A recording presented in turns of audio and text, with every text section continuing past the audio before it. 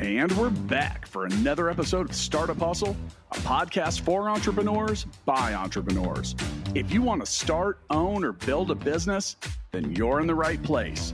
We bring you the real truth about what it's like to take something from concept to launch.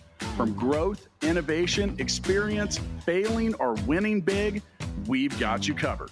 So let's get down to business with another episode of Startup Hustle, brought to you by Fullscale.io.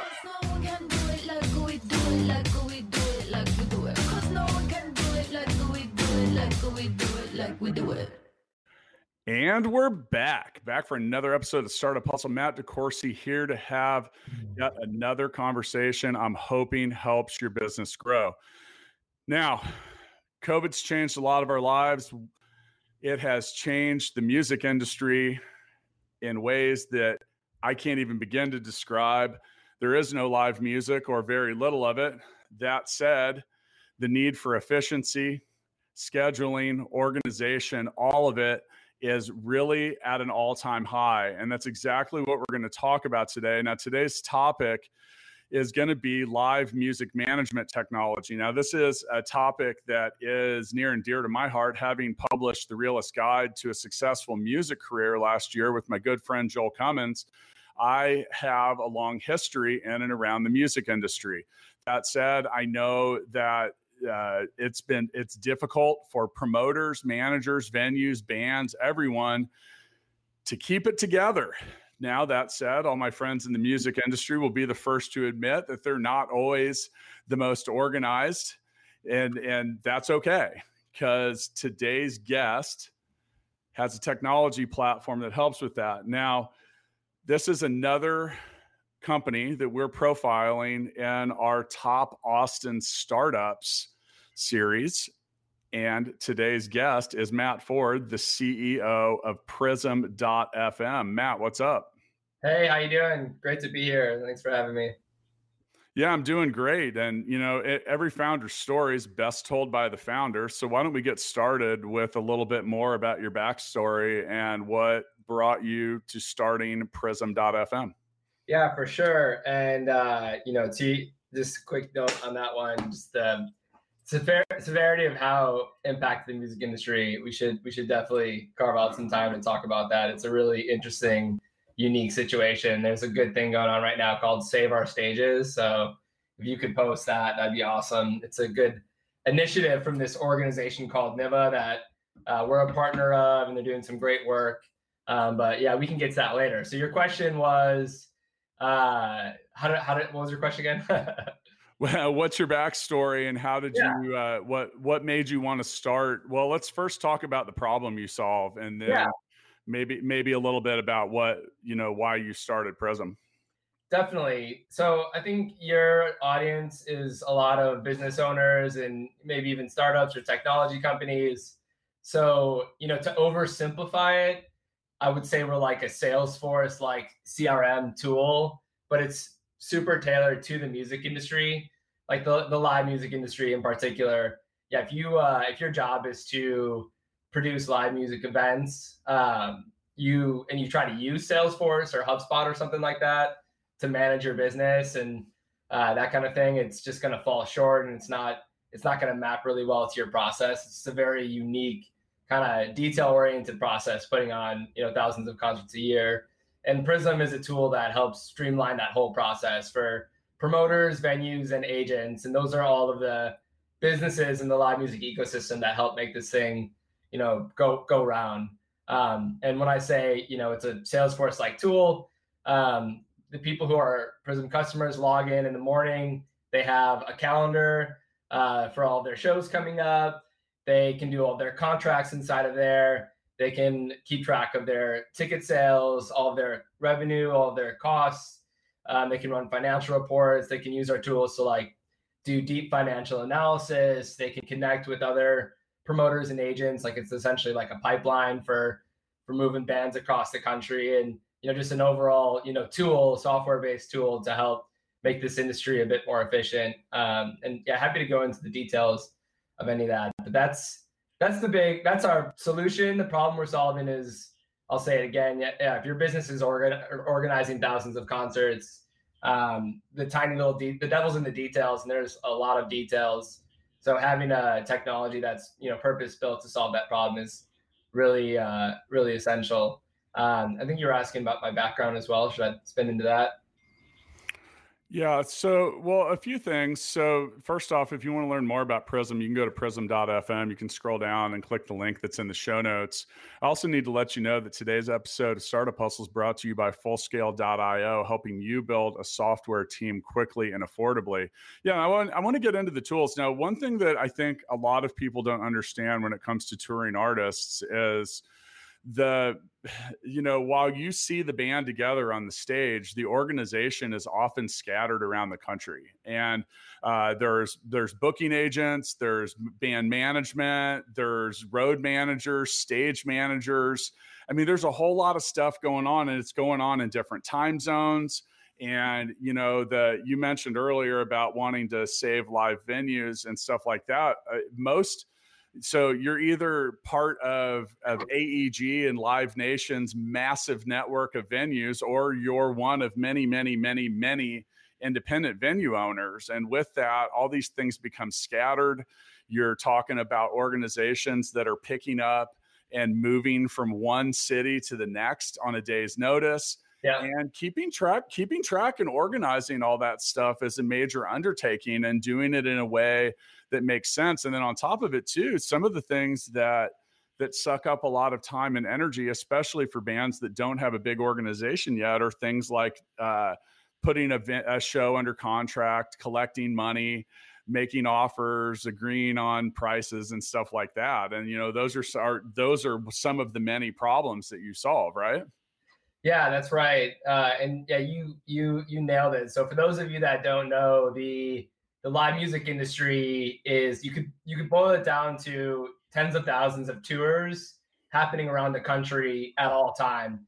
So if you're a band and you've gained a certain level of popularity, live music tends to be a band's greatest revenue stream, because there's not as much money in streaming anymore. So it's helped contribute to this really vibrant live music economy, because need is the mother of invention, and there's a need for bands to make money, and the best way for them to do that is to play shows, and the best way for them to play shows is to organize tours, just for economies of scale and saving money. So if you're a band, you don't want to just play Austin, you want to go and play San Antonio, you want to go and play Dallas, and you hop over to Oklahoma and you play a couple of cities in Oklahoma, and then Arkansas, and then Louisiana. I'm like trying to think of a map right now. I can do it over here, I guess. But yeah, point being is there's one business that's in charge of organizing all of these concerts, and then in every single place where the band is going, there's people that are running the music venues, and they're essentially fielding tour requests all the time. And they have shows going all the time when it's not COVID. There's not shows happening right now. So yeah, it is really just this kind of like chaotic mess of people trying to plan really complex tours, and venues trying to have a really awesome show every single night of the week. And without Prism, everyone is just using their own internal systems. So Google Calendar, spreadsheets, pen and paper, literally. The other day I asked an agent, how do you route a tour? And he grabbed a pen on his desk and he's like, yeah, I write it down in a notebook. So here we are in 2020, and yeah, Prism, we noticed, a couple of years ago that there was a real opportunity to create some technology infrastructure to bring the people together that are planning these tours, and to help streamline the process and make it more efficient. So what made you want to start this business? That's a really good question. I started, creating companies or whatever about 10 years ago when I was in college, and my first success was a company called Spotlight.fm, and that's probably a conversation for another time, but it brought me closer into the industry. I worked with a number of promoters and festivals and agencies and record labels and music venue brands with that company. So I started just learning about the industry and really fell in love with it. I might sneeze. Nope, not coming. So yeah, I really fell in love with the industry. And about I exited that company about 5, 6 years ago, and I thought I wanted to start my own festival. I went to Coachella, and it was a really interesting festival. I was like, wow, they seems like it's a really good revenue stream. It brings people together in a beautiful way. It's a very seems like it's a very spiritual experience to go to a festival compared to all the other things that you can do on this planet. And I just really fell in love with it and wanted to contribute the way that I could. But it turns out that my unique skill set in actually building software is really needed in the industry. So 6 years ago, I started doing my own events, but also building technology to streamline the process. And it was just this kind of like dog food experience where I was my own customer for a long time, and was just learning about the industry. So I booked thousands of concerts and organized a festival for 4 years and worked with venues all over Austin, and really just learned the industry firsthand. And it was then that I figured out that venues, and it was apparent that venues really had a problem in terms of just how chaotic it is to try and book 300 shows a year. And then I over a long period of time figured out what the solution was, and I did it with the help of a venue owner. So we had a venue owner in Austin, Texas, decide that he liked what we were doing and liked us, and he had been kind of thinking of this himself, and he was a really good prognosticator for us, and helped us understand his process. His name's Steve Sternshine. The venue's Empire Control Room in Austin, Texas. And yeah, we built it with him over a year to really map to what professional venues needed. And then we got a few other venues on board, and then we got 40 venues on board, and the technology has just evolved and evolved and evolved. So the long story short of what I just said, it was never one moment of inspiration. It was a desire to be an entrepreneur, to work in an industry that I really cared about, and that I was passionate about, and then eventually just, fighting like crazy to figure out what was a problem that I could actually solve, and then working really hard to solve it. And, the company is still transforming to date. So I haven't stopped, thinking about I haven't stopped evolving this idea to go after, bigger and bigger problems and efficiencies, all in the spirits of helping as much as I can. Okay, so now is Prism something that can be used by a band that it's like of any size? So we started off working with the venues and the promoters. So these are the people that are actually putting on the concerts. So a band was more of like a recipient of the efficiency gains that a venue and a promoter would receive. But that being said, we're right in the middle of launching tools specifically for the band. And it's not the band as much as it's the agent that's planning a tour on behalf of the band. But yeah, that's the big thing that we've used COVID to accomplish right now is we've turned Prism into a network where the venue, the promoter, and the agent are all coordinating tour details on one platform.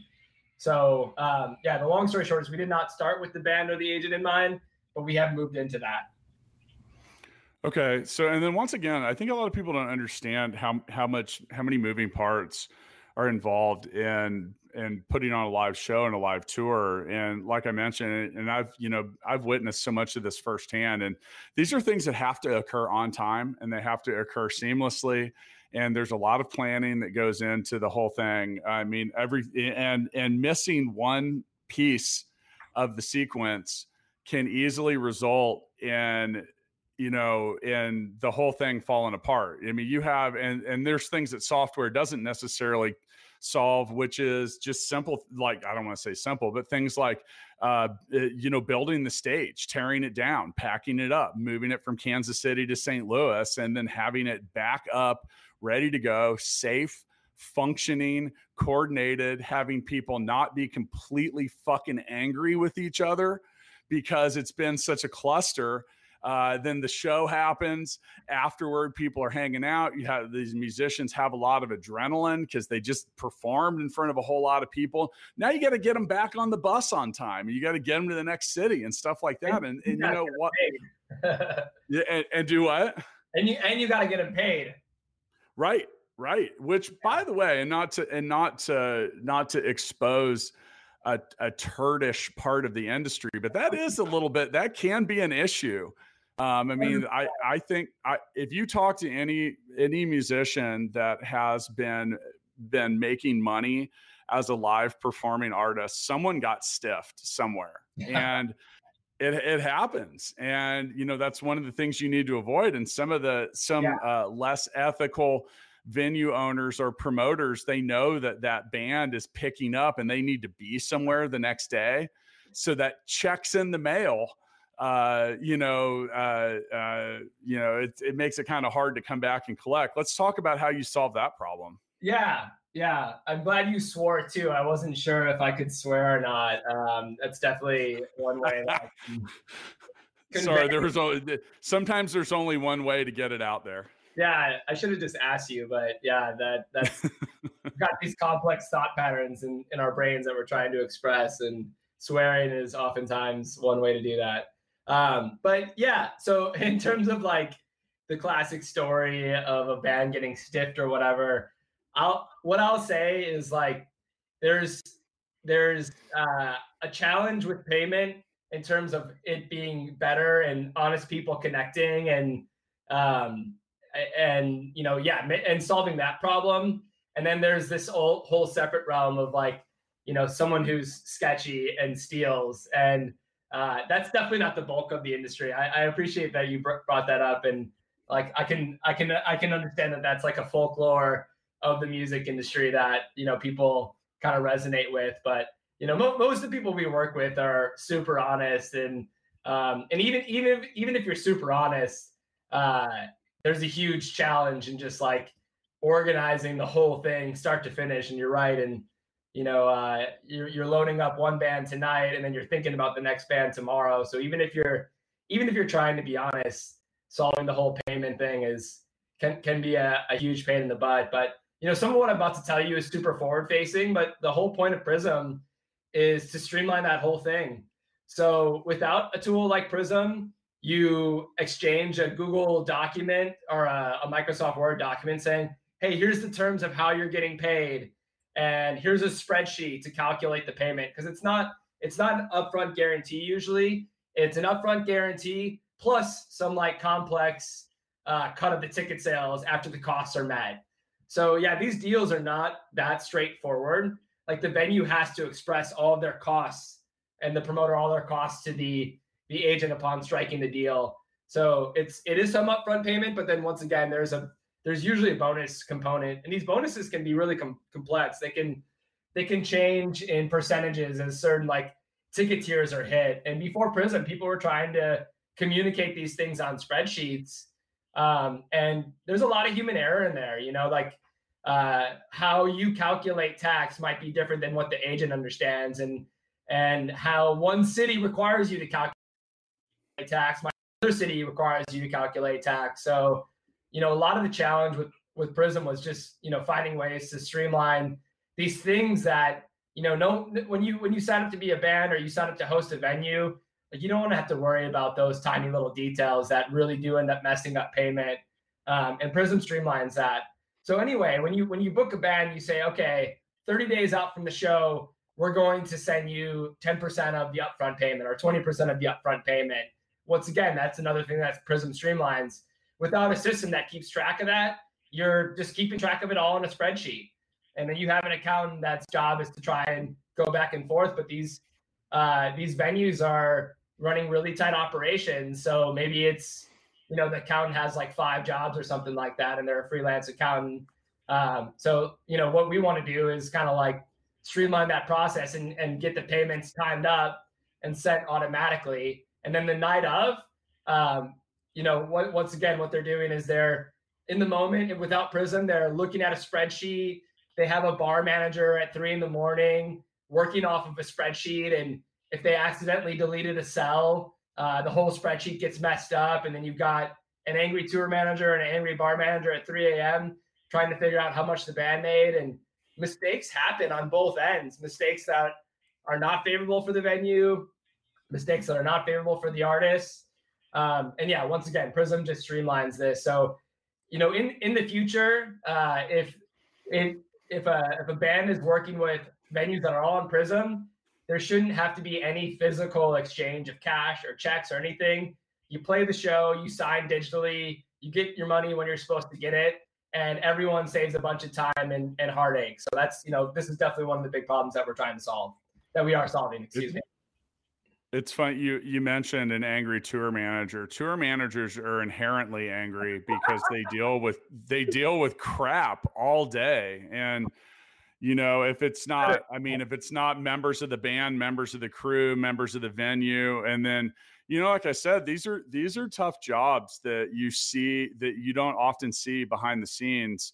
And the tour manager is the person that's got to make sure that all the things go well, from getting paid to getting set up to getting, just little things, man. And it's, I don't think I would handle it very well because it's hard. It really is. There's a lot of stuff that goes into it. Now, one of the things that we were talking about getting paid, but I think one of the things that you offer that is really, really valuable is the negotiation of the actual show contract. You talk about the zillion different things, and Matt mentioned that he mentioned a booking agent that held up his pen as far as how do you route a tour, but your collaborative workspace and having these things all in one space, but you can spend a lot of time going back and forth when it comes to the actual contract for the show. Well, I guess what's a better question is what did you build in here first? What did you think was what was the very first thing, the most pressing problem that needed to be solved? Yeah, for sure. And the too long didn't read of everything that I just said is like, imagine Airbnb without an automation payment platform. It's like, oh, hey, I booked this person coming over, and like, when do I ask them for payment? And then like, do they take Venmo or cash? Like, it'd be a pain in the butt to try and like do Airbnb, but like, since they've built out a platform, it's like, I used to host people on Airbnb, and I never thought about receiving the cash. My bank account just benefited from it every month, and I was like, oh, cool, And the person paying, same thing. It's like Airbnb just grabs their credit card, doesn't even think about it. So, that's one way to think about what we're solving. But what did we solve first? That's a great thing to talk about, because it was like, this is the ultimate, I think, challenge that entrepreneurs face is like, you've identified a problem. You're 100% sure of the problem. You're 100% sure that you're maybe like 80% sure that you can provide an actual solution for it. And then the question is like, how much of the problem do I have to solve first?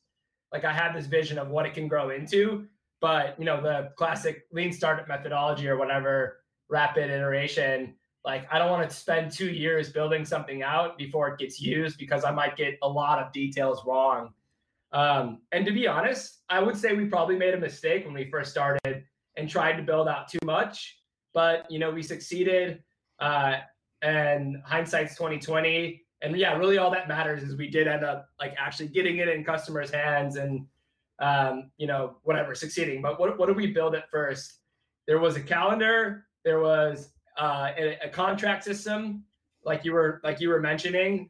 There was a way to track your revenue, a way to track your costs. There was a ticketing integration.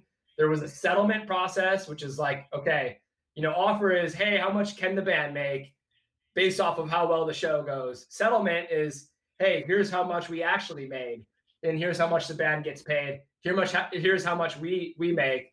So we had that all built out, from the start, and it probably took a solid year to go live with our lighthouse customer. And that was a scary process because we wanted it to go live in 6 months. And I had to go back to investors without any traction and tell them like, hey, now's the time to double down on what we're doing. I don't have any traction. I was just really honest. What I do have is 5 or 10 venues that have looked at this that are waiting for us to finish. And we took a little bit longer than we thought, but the you invested in this because you believe in the bigger vision, and the bigger vision is still true. And yeah, we're going to learn from taking longer than what we wanted, and we're going to get launched, and this is going to work out. And luckily, I had some investors that were just grateful that I was honest with them, and I owned the mistake of taking longer than I thought. And we got some more investment.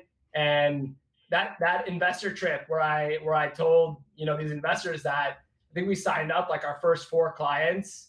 We met the people at Etix, which is a big ticketing company, and they invited us to their conference the next month. At that conference, we signed 5, 6, 7, 8, 9, and 10. And by the end of 2018, we had 40 clients. So, I'm very thankful that our investors just, decided to double down on us in that moment. But yeah. Any seasoned investor probably wasn't too surprised when it ended up taking twice as long and costing twice as much. Now, speaking of keeping your development costs in check, today's episode of Startup Hustle is powered by Fullscale, helping you build development teams quickly and affordably. Let's talk about that for a second. What was one of the what were some of the technological challenges that you had to overcome, or something? We've spent so much time on this show talking about how things are going to always take longer and cost more. It's just kind of the nature of entrepreneurship. But there's usually a plan. Then as an entrepreneur, you get punched in the face and the plan changes. And there's always some, like I said, some kind of technological challenge or something's more complex. Now, I have an affinity for the calendar, being the founder of Gigabook as well. And I know that people think that a calendar is simple, and it's not. It's easy to put an item on a calendar. It's easy to take one off. It's all the 10 million things that happen afterwards. So I'm curious what kind of hurdles you ran into, or what kind of, what did you have to really hustle to get over or around? Yeah. So immediately what comes up is I could answer that 2 different ways. One is purely customer facing, and what challenges with the product how's our product process evolved? And the other one is purely like engineering facing, and of course they intertwine. And I'll simplify both. For the engineering process, there's a conflict of interest between rapid iteration and early stage development versus long stage, what I would call long stage development, and building really strong architecture and making really smart, architectural decisions. And oversimplified, if you cut corners and you get stuff out fast, you usually have to do that by racking up tech debt. And alternatively, if you build things right and you make the decision like, hey, we're 100% sure that this technology is going to be here for the long run, so we're going to take the time to do something right. You have to take the time to do something right. And when you have these investment cycles and you've got a year to make magic happen or whatever, there's a really tough trade-off between, do we do this right? Do we set ourselves up for the long term, or do we just have to, move as fast as possible under the premise that, as we deliver more technology to our customers, that's going to turn into more growth and more sales. And the truth is it's a balance. Now more than ever, we've invested in tech debt and internal technology. And what we've realized is that's actually enabling us to move faster, because our engineers are happier and their internal environments are allowing them to move faster, and we're catching bugs automatically. And a lot of other kind of nerdy tech debt things that I'll spare for this podcast.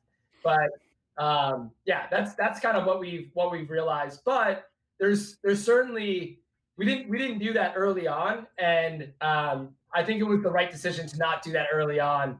That being said, we didn't do it perfectly, and we could have probably balanced a little bit more of tech debt and internal technologies early on. But hey, you learn and you get better. On the customer facing side, I would say the biggest challenge we got into is when we got traction, we did it with foot in the door pricing.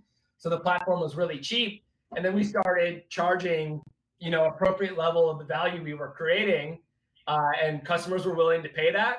But their scrutiny of the technology and their demands of the technology increased dramatically. So we found ourselves in this engineering kind of, or this product situation where we were meeting weekly, stack ranking the things that were most important to our customers and returning those things based off of our subjective opinions about what mattered most to our customers. And that burnt out the entire team. And I think we needed to do that in the moment because we had, just challenges we needed to face, and the core platform just needed to improve.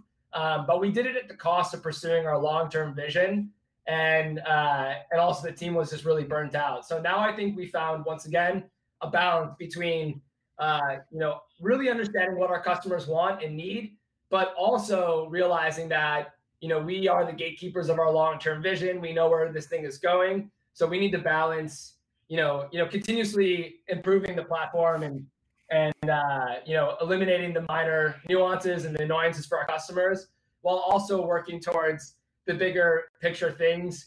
And all the bigger picture things are in the spirits of like increasing the value of Prism to our customers anyway. But if we're not consistently improving what we've already built, then we're not going to have the customer base we need to implement our bigger picture items as well. I often compare building software to playing with Legos, and you build a few pieces together. It's time to snap something else on. You snap something else on. You snap something else on, and it doesn't always take that long to then figure out that you're trying to build one item from 3 different sets of Legos. And you're like, hey, look, I've got a castle. But then you realize castles don't have wheels on them, or something like that. So sometimes, when you hear Matt refer to talking about creating this, technological debt. And these are shortcuts that need to be patched up later, and then really with early stage software, I think more of it than anything else comes from not knowing what you don't know in the beginning. So you try to make a plan, and then you get 60, 70, or even if you even make it that far into it before you realize, shit, we didn't consider this, or our users or our beta users or anyone is screaming for this. And now you got to go build things in. Now, custom software inherently is not stable right away. And it's not uncommon to try to fix one thing and break 3 others. So if you're building software and you're in the early stages and that's what you're going through, welcome to the club. I mean, that's why as software platforms get older and, the technical debt is repaid, it becomes more stable. It becomes more reliable. These are little things. Now, at the same time, if you don't address some of the items, the tech debt items, you end up with what is lovingly referred to as spaghetti. And you'll hear people talk about the code that exists in a software platform as spaghetti code, meaning it's like a bowl of spaghetti. It's just all wrapped up inside itself. You're not going to make any sane judgments about what's going to happen if you do this or do that. And often it's not like the bowl of spaghetti. It's more like a sweater in a Weezer song, where pulling one thread can begin to unravel it all. So, and these are all the challenges that, and, like Matt said, you get in early stages and you're trying to, we hear the term MVP a lot. I had someone say to me the other day that they were building an MLP. I said, what's that? They said, a minimally lovable product, which I loved immediately. I thought that was great. And I think I want to commend you, because you did the right thing. You got to listen to your users and you got to hear what they have to say. Now, that said, you can get input from a ton of different angles, and you got to listen for the echoes. You have to listen for what are people asking for over and over and over again, and put these things in a level of priority. And for me, if I'm going to build something new into a platform, I want to build something that either helps me attract more users or helps me keep the ones that I have. Yeah. And early on, if you're building things that aren't directly aimed at those two things, you might be focused on the wrong stuff. And I'm serious. And I've done this. And you mentioned over engineering. I've done it. I've seen a lot of people do it. If I had to go back and do so many things again, I wouldn't build so much crap into everything that I did. I wouldn't put so many features, because people buy the benefits, not the features. They want to know, they buy what it does for them. And then the one thing that I have a feeling was that you probably heard from users is, I think the most valuable benefit is peace of mind. And when you talk about like 100 different spreadsheets and all these different things, that doesn't describe peace of mind. So did you get that reaction from your users, that there was a level of peace of mind, that things were centralized or organized or maybe a little more efficient? Certainly. And I mean, this goes back into the technology conversation. And as the application grew larger, making sure it was fast and reliable and bug free was critical for that peace of mind. I want to back up and just state that I think a critical moment in our success was deciding that we were a technology and product company fully, and sales and marketing is like a necessary part of us being a product and technology company. But first and foremost, we're a product and technology company.